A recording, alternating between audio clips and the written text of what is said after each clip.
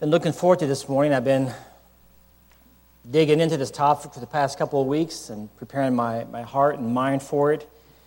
I mentioned this morning, and I rarely would say this, but it's probably been one of the most challenging weeks in just keeping my heart and mind focused on the task at hand.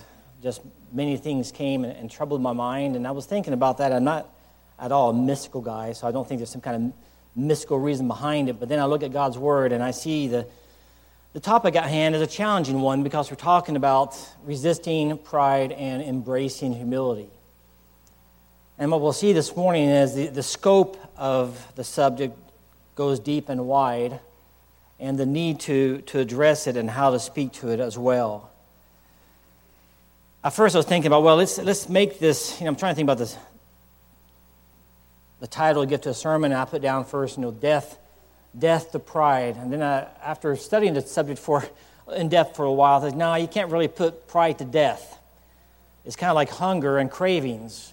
You can't kill hunger, and you'll always have cravings, and your body will let you know when you're hungry, and it will give you cravings. We have a few expecting mothers in our class, and it's not unusual, I guess, to have pickles and vanilla ice cream as a combination of cravings, as inordinate as that might be. Well, likewise, your flesh is going to want to assert itself. It's going to have its own craving. It's going to crave for attention. And your flesh will hunger for preeminence. And there's really no getting away from that. Is being aware of it, knowing how to resist and how to humble ourselves and submit ourselves to the Lord. It's a subject that no doubt spares no one. I think every time someone comes to the Word of God, the first thing they do is they're made aware of their own shortcomings. No preacher comes to the Word, no teacher comes to the Word walking away proud. He walks away humbled. And I look at this and I think, wow, how many places in my life I need to be vigilant about on this particular subject. So I broke it down in 4 different areas I want to look at this morning. One, I want to talk about the scope of pride. There you go, the scope of pride. Looking at the biblical definition is going to help us understand the nature of pride. So we're going to see the scope of it. What does it mean? How is it defined? How does Scripture talk about it? To give us a baseline definition, and from there try to expand from there. Then we're going to look at the manifestation of pride. How does it manifest itself? And we're going to use James 4 as our base text and pick at that, and we'll be looking back and forth all the time in James chapter 4. But we need to understand what does it look like. It's one thing to have this outward look of pride. It's this arrogant person that's so arrogant, and he comes and imposes himself. He's a bully. That might be part of it, but pride has a base definition, and we're going to see how it manifests itself, and we'll see that in James 4. Then we're going to look at the origins of pride. Okay, we understand how it's defined. We see how it's manifested, but what's the source of the problem? What is the problem? How does pride manifest itself? And there's 2 things in James 4 that I thought were key. 2 words that were read this morning already is in verse 4. He describes the problem they're having, and then he calls them adulteresses. You're an adulterer, and then he says you're double-minded in verse 8. So we're going to see what those 2 things mean in the context of that passage, with verse 6 being the pivotal moment in the text where he's saying, God opposes the proud and gives grace to the humble. And then we're going to complete our look at the subject by seeing the antithesis to pride, looking at humility. Without humility, you don't understand how to gain victory over pride, and what does that look like. So we read already James 4, so I'm not going to reread that passage and reread that text, just remembering that the context of that passage is when James, half-brother of Christ, is writing to, in the first chapter, he talks about those who were dispersed due to persecution. So James is addressing believers that have been under severe persecution. They're dispersed throughout the country and throughout the world, really. And as they spread, they take the gospel. As they spread, they're planting churches. And he's addressing them and speaking to them as a shepherd. He's encouraging them to live righteously under persecution. He's encouraging them to demonstrate their faith through their actions. He's asking them and encouraging them to walk in wisdom, to walk in all humility, to be fervent in prayer, to wait on the coming of the Lord. So he's exhorting these believers that have been dispersed, that were under persecution, and encouraging them. And yet with that, we find a body of believers, as you read this text, what's going on? They're grumbling, they're fighting, and there's trouble And his exhortation in verse 6 is, God is opposed to the proud, but give grace to the humble. Submit, therefore, to God and resist the devil. So first thing is look at the scope. Scope of pride. The scope of pride is this statements we see in Scripture describing it. And one thing I was talking to Nathan a couple weeks back about talking on the subject, and first thing we were saying, wow, the subject of pride is so broad and vast. How are we going to tackle such a subject? My goal this morning is not to go through the 120 verses, whatever there are on pride, and walk through a list of them. But I'm going to give a couple that really give us a picture of the significance of the subject. Proverbs 6:16 says there are 6 things that the Lord hates, 7 things that are an abomination to him. Now, if we're reading that, you're thinking, okay, I'm going to take this list. I mean, God's saying these are the things that I hate and that have an abomination. I'm going to put those in the front of my Bible and make sure I know what those are. Because, I mean, I can't do everything, but I could at least be faithful to these 7 things. And what's the first thing he mentions? A proud look, pride, arrogance, a haughty look, and haughty eyes.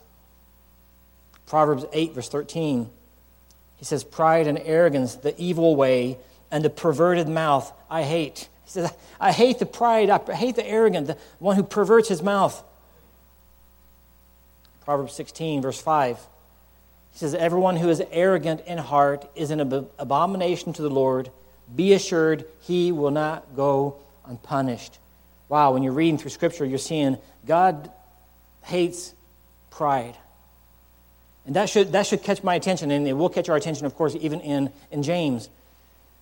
And I mentioned here in Jeremiah 48, the reason why I go to Jeremiah 48, because it's a unique text that gives gives you every facet of what pride means. Unfortunately, in English, our language is limited, so we're using pride several times in this verse, and really, he's using different words, but we only have English word pride to translate. So we miss some of the nuances that he brings about here. In Jeremiah, the prophet Jeremiah is speaking to the pride of Moab, the Moabites. If you remember Moab, the word Moab means of his father. Moab was the fruit of an incestual relationship between Lot and his oldest daughter. From there, the people of Moab, the Moabites, came about, and from there they established themselves east of the Jordan River. And Joshua, when he came to invade Jericho, he left from the land of Moab, crossed the Jordan River into Jericho and conquered Jericho and entered the Promised Land.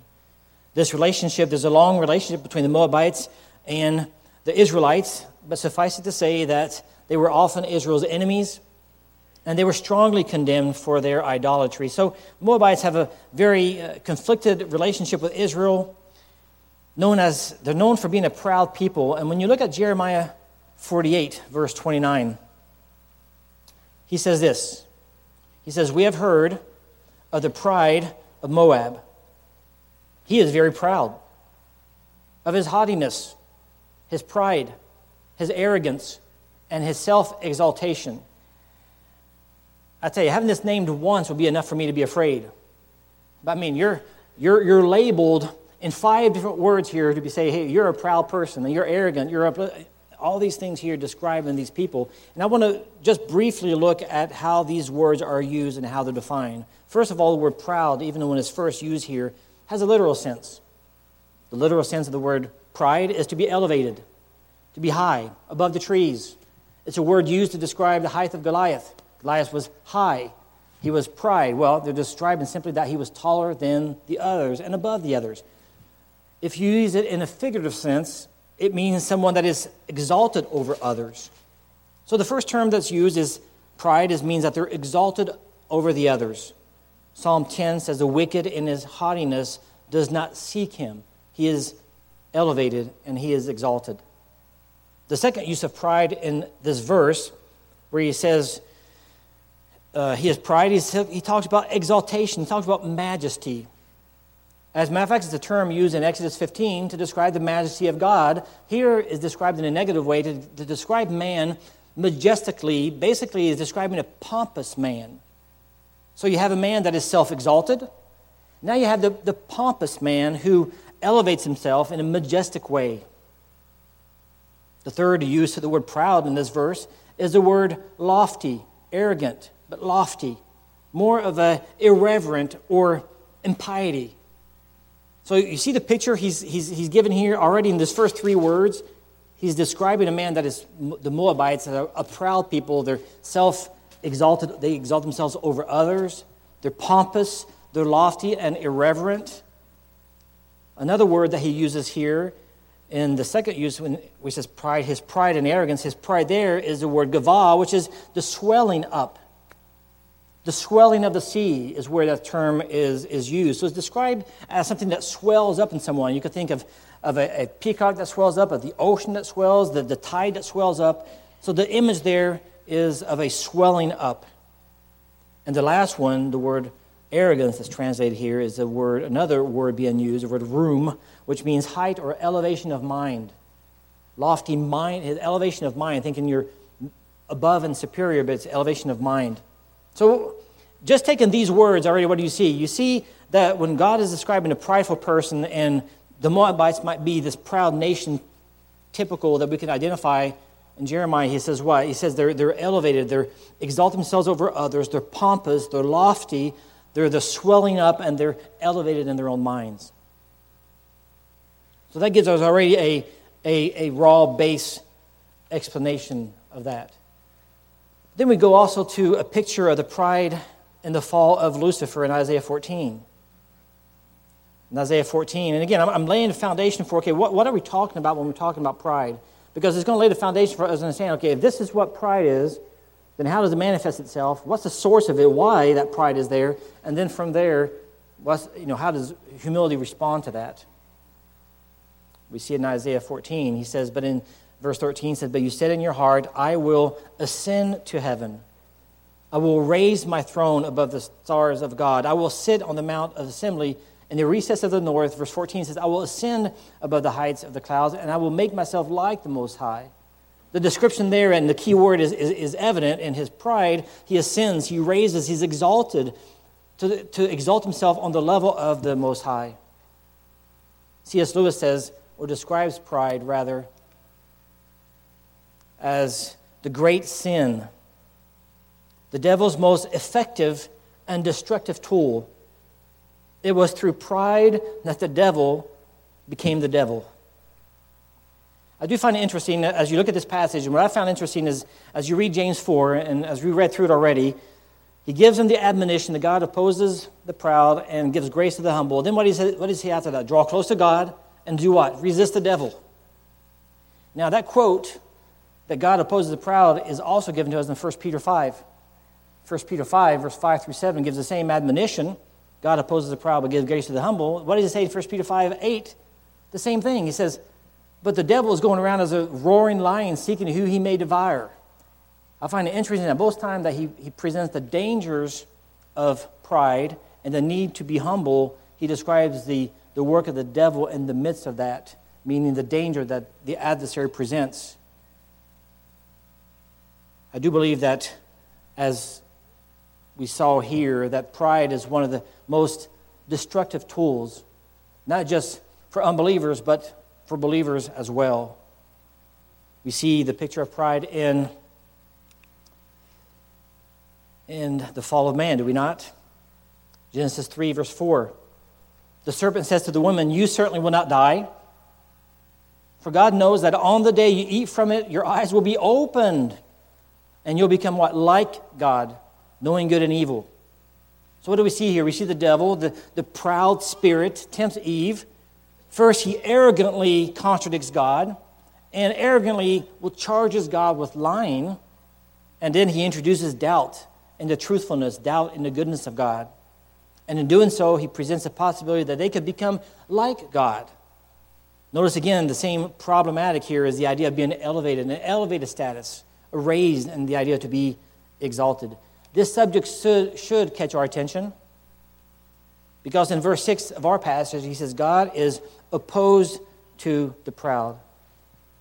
The word opposed means to range in battle against.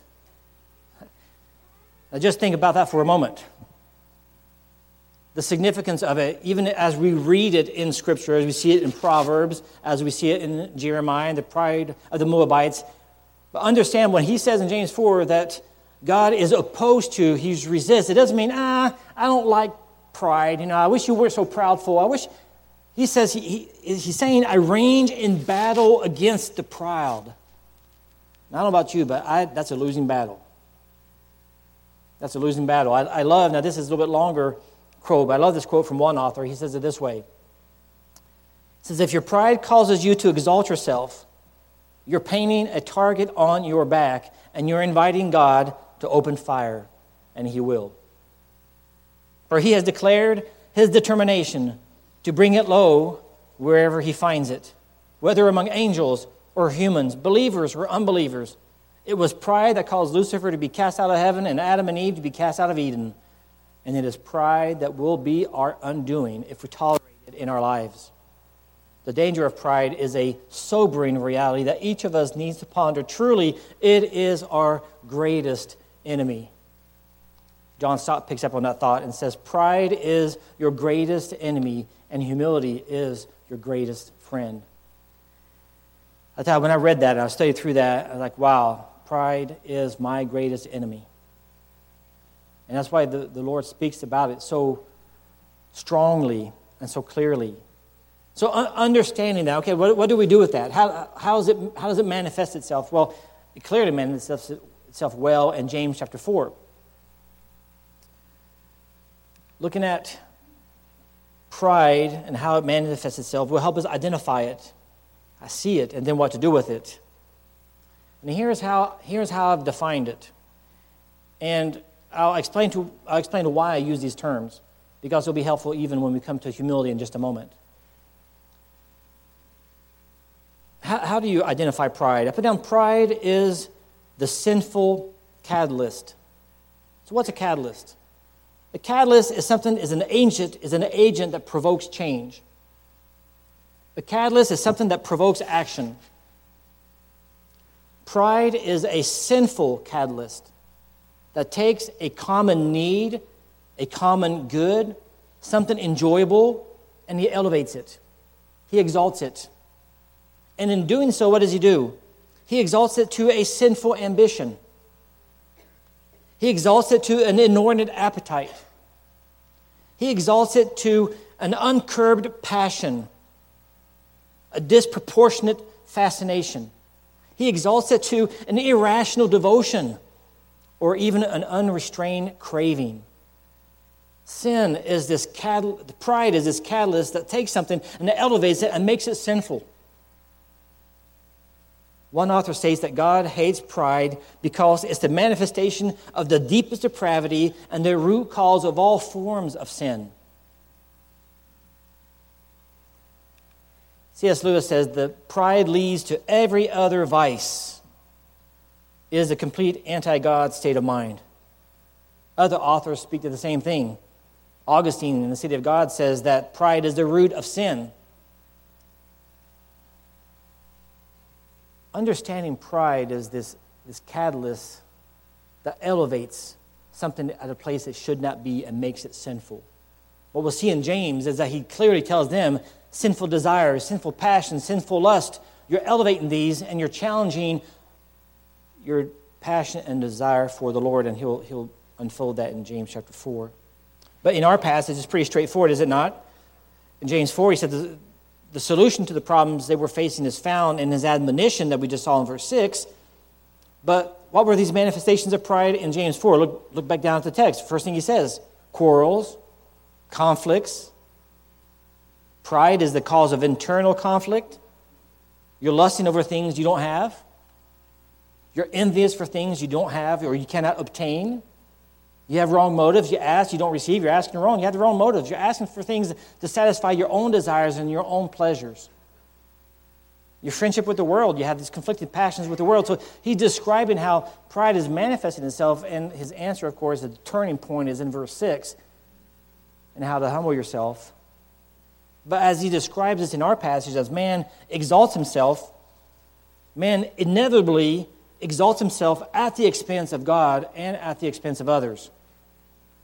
As pride increases, arrogant, rude, selfish, self-serving, harsh, angry behavior ensues. If you go through Scripture, you'd see a broken narrative of men who manifested pride. I mean, at one point they were successful, at one point they were blessed, and then in one moment they elevated themselves. And in doing so brought about their own destruction. We see this with Uzziah, just one example. You could probably think of many examples in your mind, Uzziah just being one of them. He started out thinking more highly of himself than he should have and developed an exaggerated sense of his own importance and an exaggerated sense of his own abilities. Uzziah in 2 Chronicles 26, we see that he grew strong. The Bible says his fame spread far. He was marvelously helped till he was strong, but this pride catalyst stepped in and took what was good, what was given to him and blessed, and it says what? But when he was strong, he grew proud to his destruction. We find similar narratives with Nebuchadnezzar and Daniel. We see many more in Scripture, of course, David encountering the people. I mean, many times that narrative is brought back in Scripture. So it might be hard to summarize the scope or the manifestations of pride, but let me give you just a few examples of this, and then talk about how their spiritual pride affects the church as well. I wrote just a few thoughts on how it manifests itself. I put down that pride takes knowledge and exalts it into intellectual disdain. Knowledge that should draw me closer to God is now used as a tool to separate me from others. I know better than others. Pride takes wealth, exalts it, and turns it into something I must have. Wealth that should have been used as a means to advance the kingdom is now a shelter, is now a refuge, is now a source of comfort, of assurance. Something that no longer is a means to an end, but now is an end to my means. Pride takes stewardship and exalts it to ownership.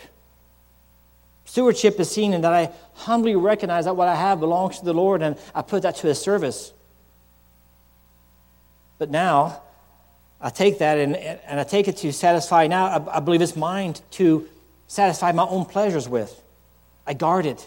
I protect it. I preserve it. Pride takes conviction. Good conviction. Exalts them to condemnation. Personal convictions turn into condemnation of all those who don't align with the same thoughts. Pride takes a blessing and exalts it into ungratefulness. The gifts that we have that are from the Lord, everything that we have is from the Lord, turn into a desire for more. Turns into expectations. Instead of realizing that we are undeserving of anything, we begin to expect everything. There's no trait more deceptive and easier to see in others than it is to see in myself. Let me tell you, after going through this, there's one thing I came to one conclusion. It would be impossible for me to overestimate the deep and wide-reaching range of pride. You know, sometimes you could underestimate things, but there's no way I can take pride and overestimate the dangers that it represents and how often it lurks itself in my own heart in its own desire to exalt something that is there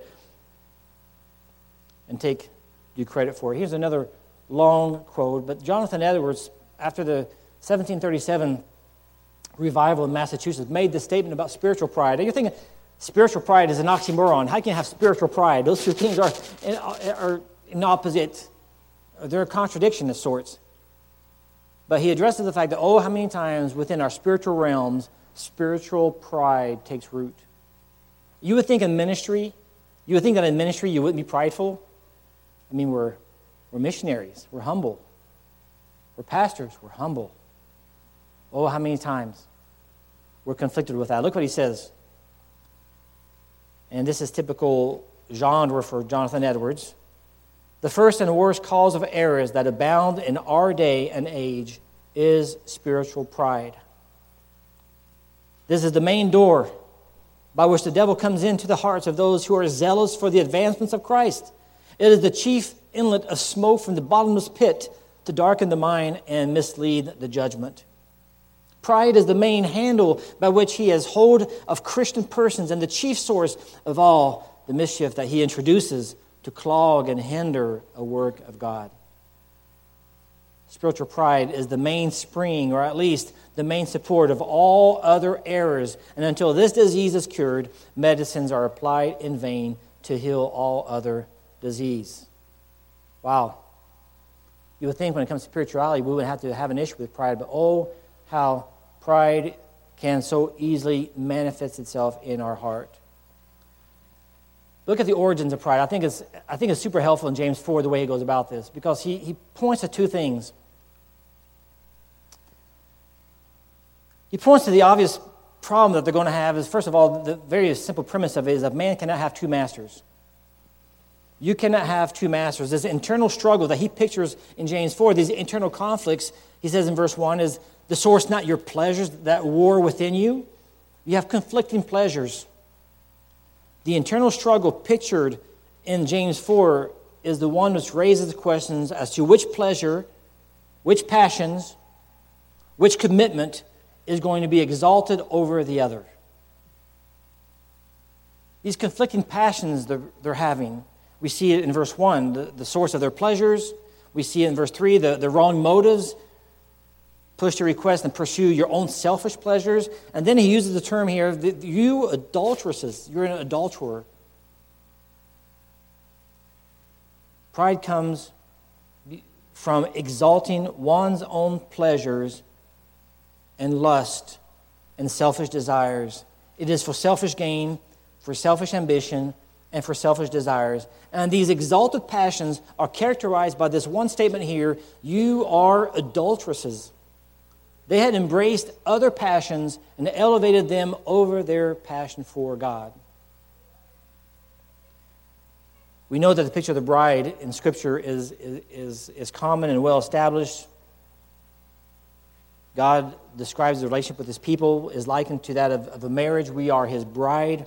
Ephesians 5 speaks to that and gives a beautiful picture of that. This imagery, the symbolism, is one where the bridegroom sacrificially, lovingly chosen to the church to be His bride. Husbands, love your wives as Christ loved the church and gave Himself for her.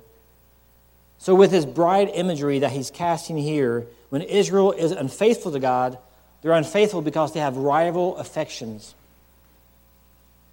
And in doing so, they're said to be adulteresses or being a harlot. This was, of course, particularly evident as they were unfaithful in worshiping other idols. So he's saying that the basis, the problem you have is that here's what pride is, here how it's manifested, but your problem is that you have conflicted passions. You've elevated something at a place where it should not be, and it's conflicting with a desire and a passion for the one true God. And the label he gives to that is, you're an adulterous nation. And we'll see a comment he makes here in just a minute, that I don't share, I'm a God that deserves the one and only place. I will not share passions with another. The second picture he gives of it, I think, is very helpful as well. He describes it in the fact that they're double-minded in verse 8. So two accusations here. First, he gives a description of the problem, but he gives two words that give a description of the problem, and that is, one, you're an adulterer, and two, you're double-minded. We've been studying this a little bit in family life in our Sunday school class because we've been going through Psalm 119. In Psalm 119, 113, he addresses the fact that he hates the double-minded, but he loves the law, the contrast between the man who's a double-minded person and the man who loves the law. One of the greatest pictures of what it means to be double-minded is Elijah when he's confronting the prophets of Baal in 1 Kings 18. Remember, he's confronting the prophets. But the question here is not what he says to the prophets. The question is what he says to the people of Israel. He tells them, how long are you going to continue to limp between two different opinions? Two different opinions, the same word, double-mindedness, that's used in Psalm 119. So what is he telling them? He says, how long? So he's addressing, of course, he's going to confront the prophets of Baal. He's going to provide the sacrifice. We know how that turns out for them. But he takes the issue of the people of Israel and says, how long are you going to limp along between two different opinions? Of course, what he's trying to tell them is quit straddling the fence and choose sides. So when he's telling the people here in James 4 that you are double-minded, what he's saying, you're straddlers. You're conflicted in what you stand for, and you're conflicted in what you believe. A double-minded person is a half-hearted person. A double-minded person clearly demonstrates through his life that he has elevated some things in his life that rival a singular passion for God or a singular heart for God.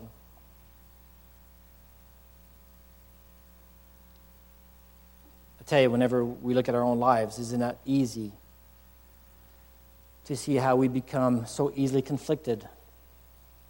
Something that should have been innocent, enjoyable, a good thing, next thing you know, causes a conflicted interest because we've raised it at a level it should never have been. I could give you illustration after illustration, but that may not be necessarily helpful. But I think we all know in our own heart how that might play out. But a single-minded person has a singular passion for God, a singular passion for God's Word, and a singular passion for God's people. Those three things are always connected. God, His Word, and His people. If you got somebody that loves two but not three, and you can't love two out of three, all three are intertwined. Pride comes from exalting one's own thoughts, one's own emotion, one's own ideas, and you become now conflicted. This idea of being double-minded, James has already addressed the issue with chapter 1, verse 8. Probably one of the texts that we're more familiar with. He says, you're double-minded, unstable in all your ways. So in James chapter 1, he already addresses the issue of a people, you have conflicting thoughts. Choose what you will believe. You're thinking, well, intellectually, I believe these. But how it plays out is that there can't be place for both. One has to be elevated over the other. In James 1, and you could walk through that text and draw out so many good applications. James 1, when he says you're double-minded, he describes what that looks like, what it looks like to be a double-minded person. And a proud person is going to exemplify these because he's a proud person, he's elevating something, and he's double-minded in his thoughts and in his ways. James 1 describes it as a lack of stability. They're going to reflect a lack of stability. Verse 3, verse 8, he'll be fickle, he'll be inconsistent. A double-minded person is going to be unstable in his way. A double-minded person is going to be immature. James 1 says they're not complete. There's this incompleteness. There's this immaturity that's not there that should be there. So a double-minded person is unstable. He's immature. He lacks wisdom. Verse 5 of chapter 1 of James. He lacks wisdom. He lacks the ability to distinguish between not good and bad.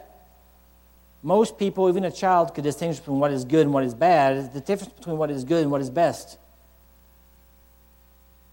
But an unstable person, a double-minded person, has elevated some other desire and passions over that, and now he's conflicted between discerning what is really best. Here is a picture that we see in James chapter 4. A prideful person is going to exalt a pleasure, he's going to exalt a passion, he's going to exalt a desire to the point where it rivals and it competes with that which should be an unrivaled desire to please God.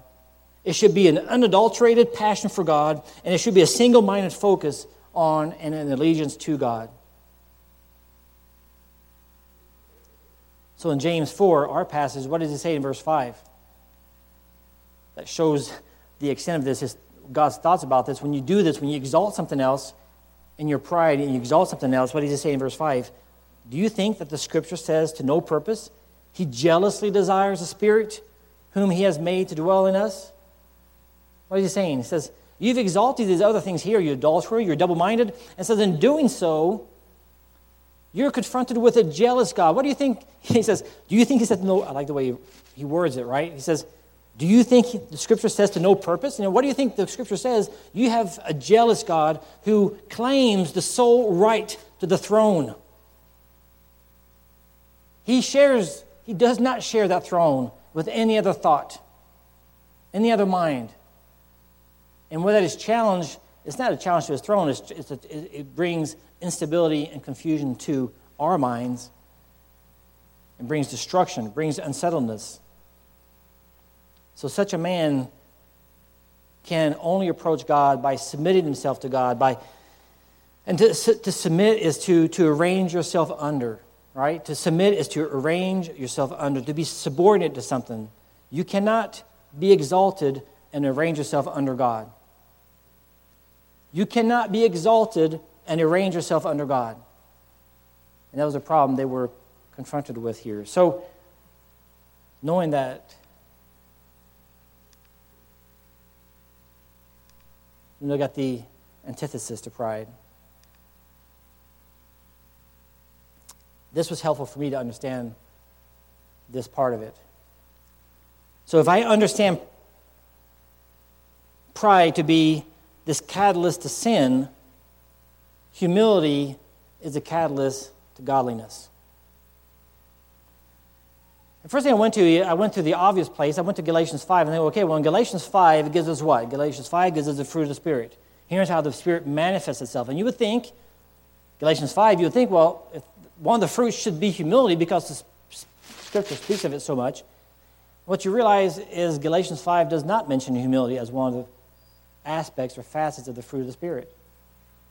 But rather, humility is the catalyst that makes this spiritual fruit manifest itself. Love, joy, peace, patience, kindness, goodness, faithfulness, gentleness, self-control, all require a healthy dose of humility to manifest itself. So that's why we have these two polar forces. One, pride that wants to elevate something and make it sinful, and humility wants to be that catalyst to godliness, and those two things are so stark contradictions.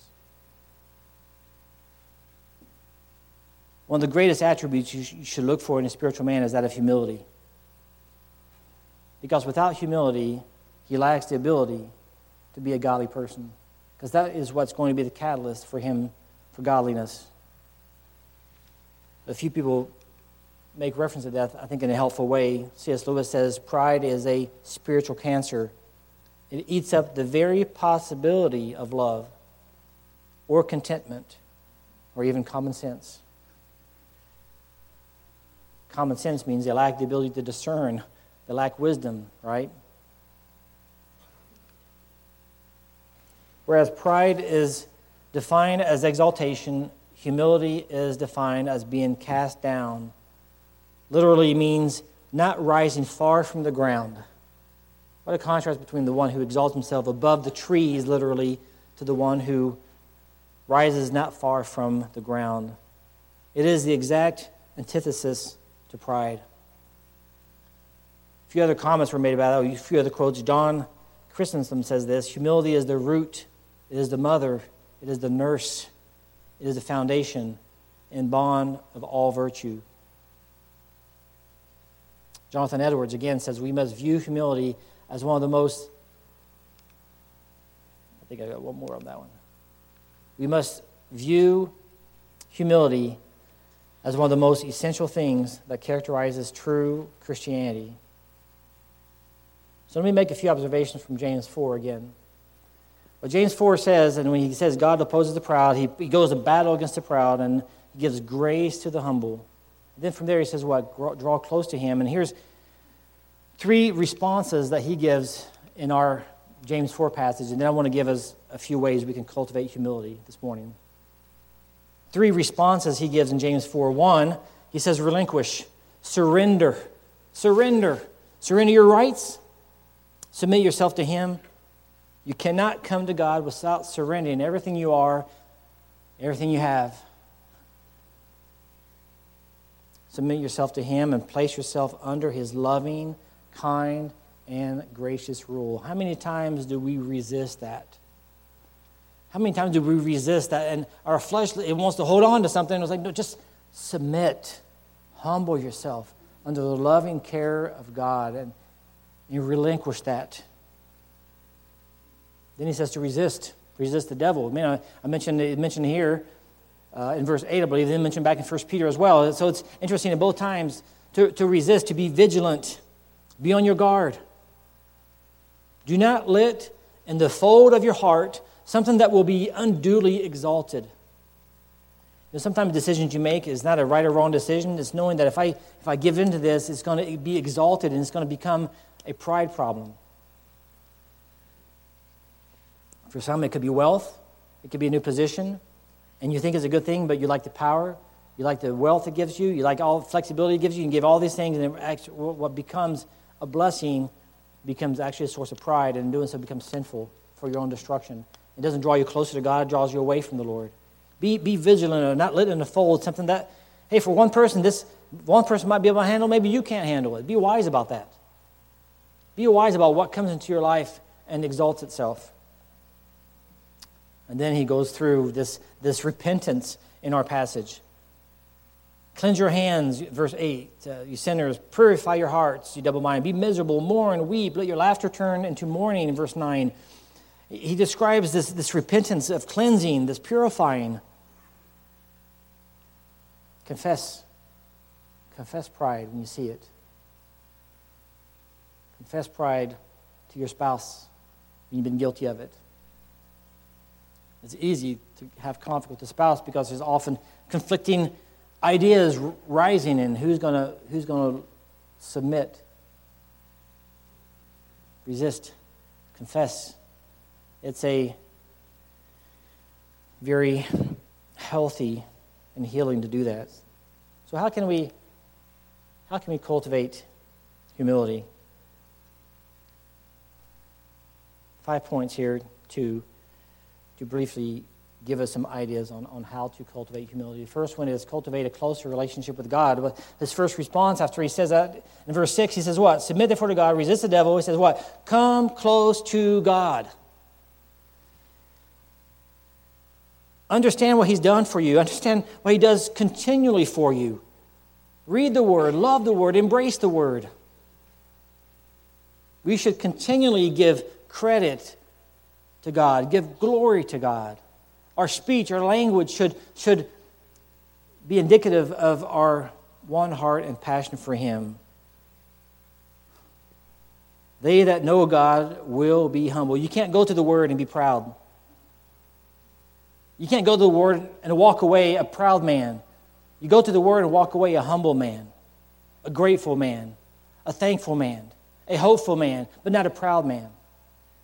No one walks away from the Word thinking, man, I'm pretty good after all, I might. No, you walk away thinking God Almighty is great and wonderful, worthy to be praised. And the more you draw close to God, the more you'll realize how you cannot be proud. Cultivate a life modeled after Christ. Andrew Murray says it well. He says, Christ is the humility of God embodied in human nature. He is the eternal love, humbling itself, clothing itself in the garb of meekness and gentleness to win and serve and save us. Christ modeled and embodied humility. He is the only one that is genuinely humble. And it can be said of him that he is humble. Our view of humility can be radically changed when we meditate on the one who left us with the greatest example of humility.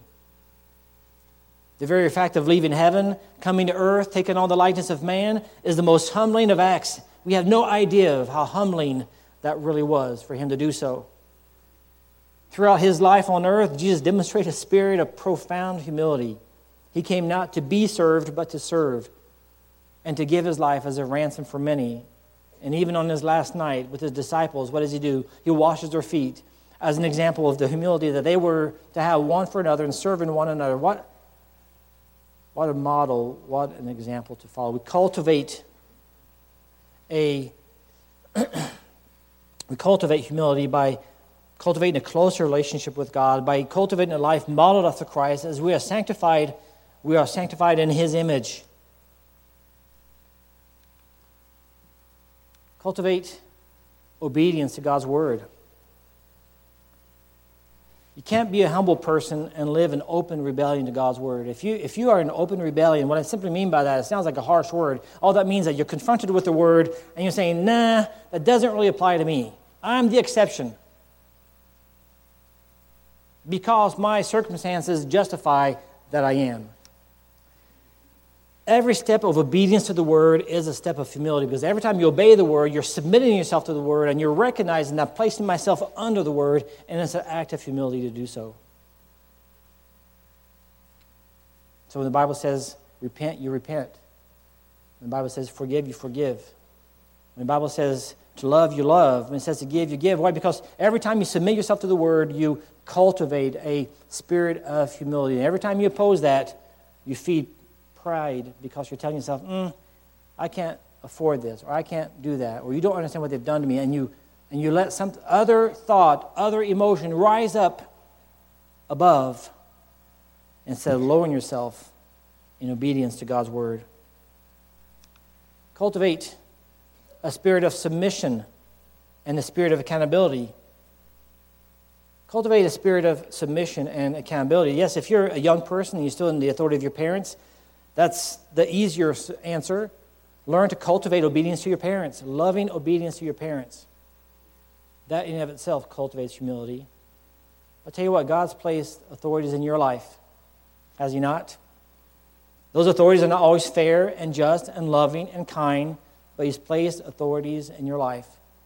Worldly authorities on the workforce, spiritual authorities.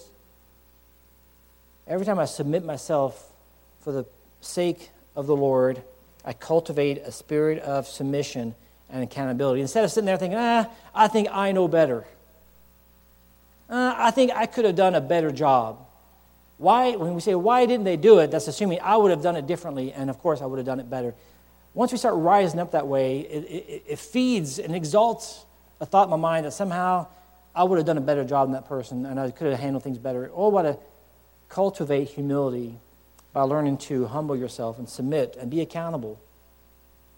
A person who doesn't desire accountability is a proud person. He wants to answer to no one.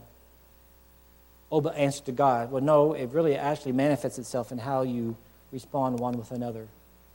Cultivate a spirit of service one towards another. Placing the needs of others over my own. The real measure of our humility towards God is seen in how we relate to man. The conflict they had here was amongst each other because of the pride that rose from exalted passions, exalted desires, and exalted thoughts.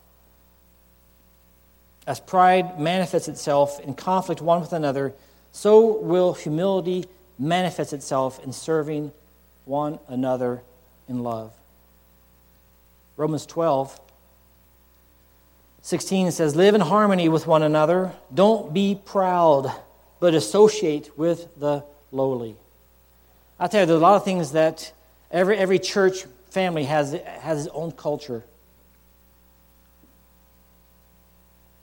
If you're a cowboy church, you probably ride a horse coming into church. I don't know. Every church has its culture. And I hope that we're known for being theologically sound, handling finances correctly, being wise and diligent. But I tell you what, I hope we're known as a humble people. As a humble people. Because if we're not known as a humble people, how is the Spirit of the Lord going to work in our lives and manifest and exalt us instead of being in constant opposition against the one who opposes the proud? Just a few concluding thoughts. Truly, humility is indeed our greatest friend. It's the aroma of Christ to all we encounter. Being humble increases our hunger for God and His Word. It opens the door to the working of the Spirit in our lives. It leads to intimacy with God. Isaiah says, I dwell in the high and holy place, and also with Him who is of a contrite and lowly spirit. Where pride once took credit, humility now gives honor. Where pride once focused on works, now humility focuses on grace. Where pride made me disgruntled, humility makes me thankful.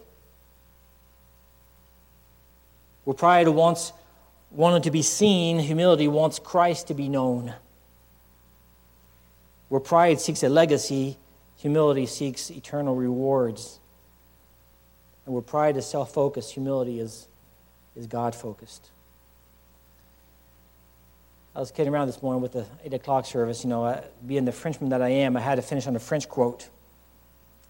Monsieur François Fenelon. I figure he goes back to the 17th century, so you can't hold that, modern France against him, right? But he says so truly, he says, humility is not a grace that can be acquired in a few months. It is a work of a lifetime. It is not to be acquired in a few months. It is the work of a lifetime. Oh, may we embrace such grace. I don't know how the Lord is going to use this text in your mind, but I know for me, it's not hard for me to look very far and wide to see where pride can so easily take something and elevate it out of a place where only God should be getting the glory. May He make us humble people. Let's close in prayer. Father, we are grateful that you did not leave us wandering aimlessly in the desert. You came down to us. You revealed yourself to us. You humbled yourself in imaginable ways to leave and be amongst us, to die on the cross, bring about our salvation. Lord, what a measure of humility. Lord, I think is evident by the text we've seen today that you hate pride. But Lord, may we humble ourselves before you. May we be humble people.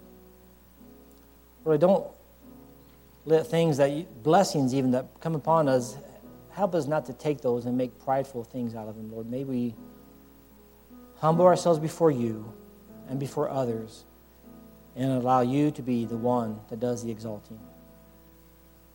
We thank you for our time together this morning, Lord, around your word. Pray you may bless these people. In your name we pray. Amen.